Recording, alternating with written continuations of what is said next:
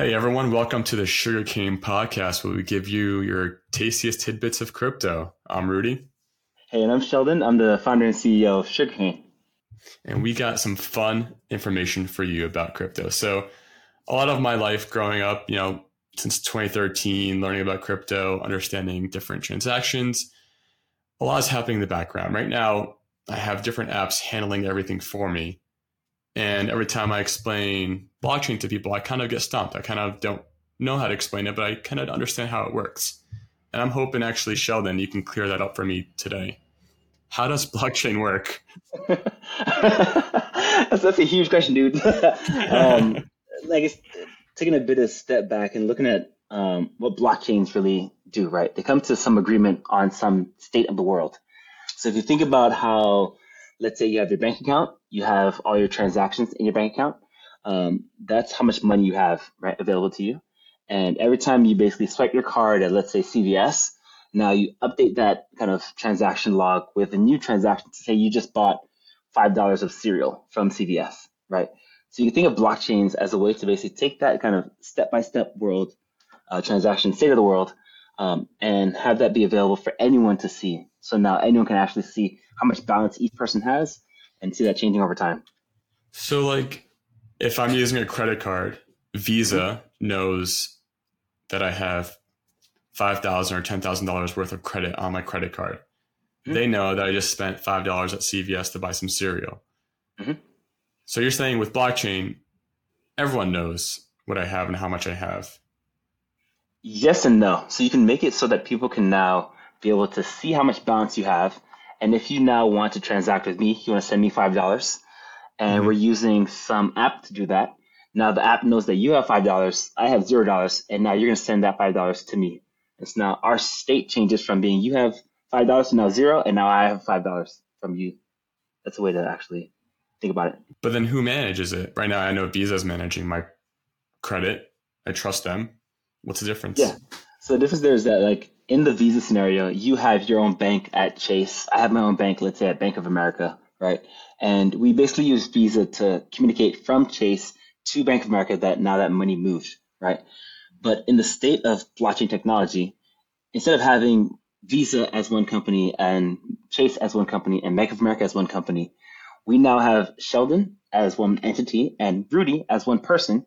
And we're using the blockchain to basically update the balances.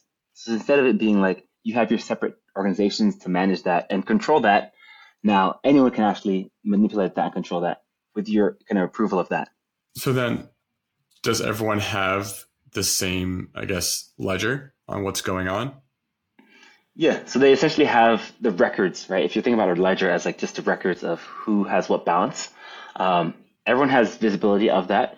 And as we're updating that and changing that, the changes can't be done without, let's say, my approval of that or your approval of that. But anyone can see the balances. So now it makes it so that anyone can interact and transact with each other without having any central party in the middle. That sounds like a lot of hassle. What's like the benefit of doing this? I mean, like, Visa is a lot easier just to let them handle it. What's the benefit of this? Yeah, no, I definitely agree with you. From the outset, it looks like it's pretty complex. Like, what's the point, right? But if you're in a scenario where you now are transacting in a certain part of the world, right? Mm-hmm. And banks don't want you to transact with that person, you get cut off from the banking system, right? Or if you're in an industry, like in the US, for example, let's say I approve this or endorse it in any way, but like, um, Yeah, like I don't know, somewhere in Africa or like yeah, Indonesia or even yeah, like even in Europe, it's yep, kind of tough in some places. yep. South And if you're America, also, wow, it's yeah, a lot of places yeah, yeah, actually. like if you're actually sending money from the US to, let's say, South America, it'll cost you about 17, $18, and it'll take 3 days for that person to get the money, right? If you're sending money back to your family in another country, that's also very expensive. It takes a long period of time. And so that's kind of ways in which you can actually reduce the time and also cost of doing that transaction. Mm-hmm. Yeah, that makes sense. And like what I've been voicing, I think for myself and trying to explain to others how important this is, like globally.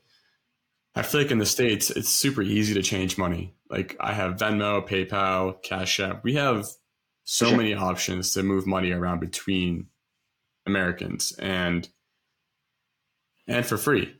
Mhm. But as soon as you go to a different country, it's a little bit harder. And to change money between countries, it's a lot harder. Yeah.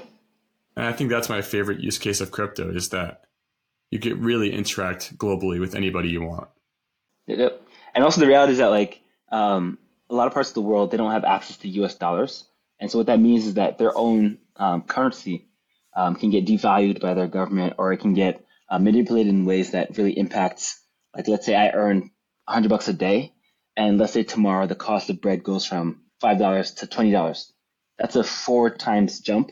And so now it costs me 4 times as much just to pay for that bread because of just a currency manipulation. And so even though I make the same amount of money on a day-to-day basis, it costs me more to live.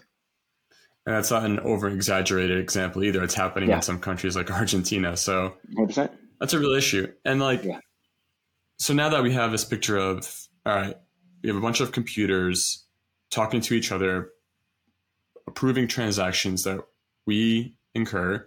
Mm-hmm.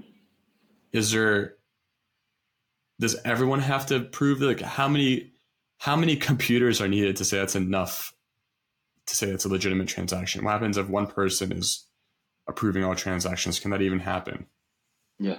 And so to kind of describe that, I'll kind of talk specifically about Ethereum as a blockchain. So you think about Ethereum as a blockchain, there's Bitcoin as a blockchain, and there's a lot of people around the world who run what's called nodes. So these are different computers that are kind of hosting the Bitcoin or Ethereum blockchain. And so the way that works is that there needs to be 51% of the people like saying something that's false for it to get like approved, right? So if you think about everyone across the world, there's about, let's say, tens of thousands of computers running this infrastructure. And so if half of those people basically say something is invalid, then that's how you can actually update the blockchain with the invalid information. So that's a large part of people. Do these people actually go on their computers and click yes or no? How does that, like, or is it just all automatic? No, it's all automatic. So their computers are actually having some like rules that they go through to verify if something is correct. And if the actual rule is checked, that they approve it, they can actually push it forward. So it's not like you're sitting on your computer like mashing keys to say yes or no on each transaction. It's all happening automatically. So it's all done in the background. And so someone actually intentionally say something bad and put that rule into place for it to go through, and convince half of the other network to also say that bad thing for it to actually, Yeah. So that sounds pretty hard to do as a person to actually try to manipulate over 51% of what's happening now in Bitcoin or Ethereum. Yeah, that's the idea. And like if you think about like the total like market cap of Ethereum, for example, or even just crypto generally speaking, it's about $1 trillion. And so you basically have to convince essentially about $500 billion worth of value to say something bad for that to get approved on chain. So just to give you a context of like how much money it'll take for that to be overturned. So maybe if Apple puts all of its wealth into Ethereum, it might just be able to change it over. I mean, like a $1 trillion company. The problem is that like also you have to keep doing it multiple times. So like if you did it once and you get kind of punished for that, you lose your money, and so now you just burned $500 million, and then you have to keep doing it over and over and over again. So. Oh wow! So there's no easy way to do it, huh? Yeah, no, this is not like I don't know if you have $5 billion sitting in your bank account that you want to burn. That would be nice, but no, I don't. So then, all right, then how do I get someone into this? If people are asking me, Rudy, I want to invest into it. That technically sounds good. I want to invest into crypto. What's like the easiest way? What's your go-to? Yeah, so historically, if you're trying to get into crypto, you'd use something like Coinbase, right? If you want to buy Ethereum or buy Bitcoin, or even buy any of the long tail of like crypto assets, you basically go onto there, create an account there, and buy whatever token you want. But the reality is that like blockchain is much more than just like the token itself. It's actually about a whole new world of like financial services. So if you're thinking about like lending money, or if you're thinking about getting some type of return on whatever investment you have, there's something that you actually can enable now that you have this kind of new financial world. So Sugarcane, actually, funny enough, is a product that enables you to actually get access to a number of different financial services that are backed by blockchain technology. So you actually can get returns from different types of investment that are pretty stable or pretty safe. But I keep hearing like all these exchanges getting hacked, or these Yep. different crypto companies getting hacked and people losing their funds, and just how do I get this crypto knowing that my funds are safe, or like if no one's doing some shady acts with them? Yeah, so that's kind of the difference between like CeFi, which is like centralized financial institutions, like Coinbase or Binance, or last year FTX kind of took a big hit in whatever they're doing because they're doing kind of shady stuff. And there's also DeFi, where it's like more decentralized finance, where they're actually smart contracts on the blockchain that can't be altered unless you have $5 billion that you want to burn, or $500 billion you want to burn. So kind of difference between like centralized entities, which is just people controlling it at the end of the day, versus like DeFi, which is more decentralized finance. The blockchain controls it. It's a lot more expensive to manipulate. It's temper resistant. And so that's why kind of building technology based on DeFi products is much more sustainable, because it's not anybody in the middle that can manipulate it.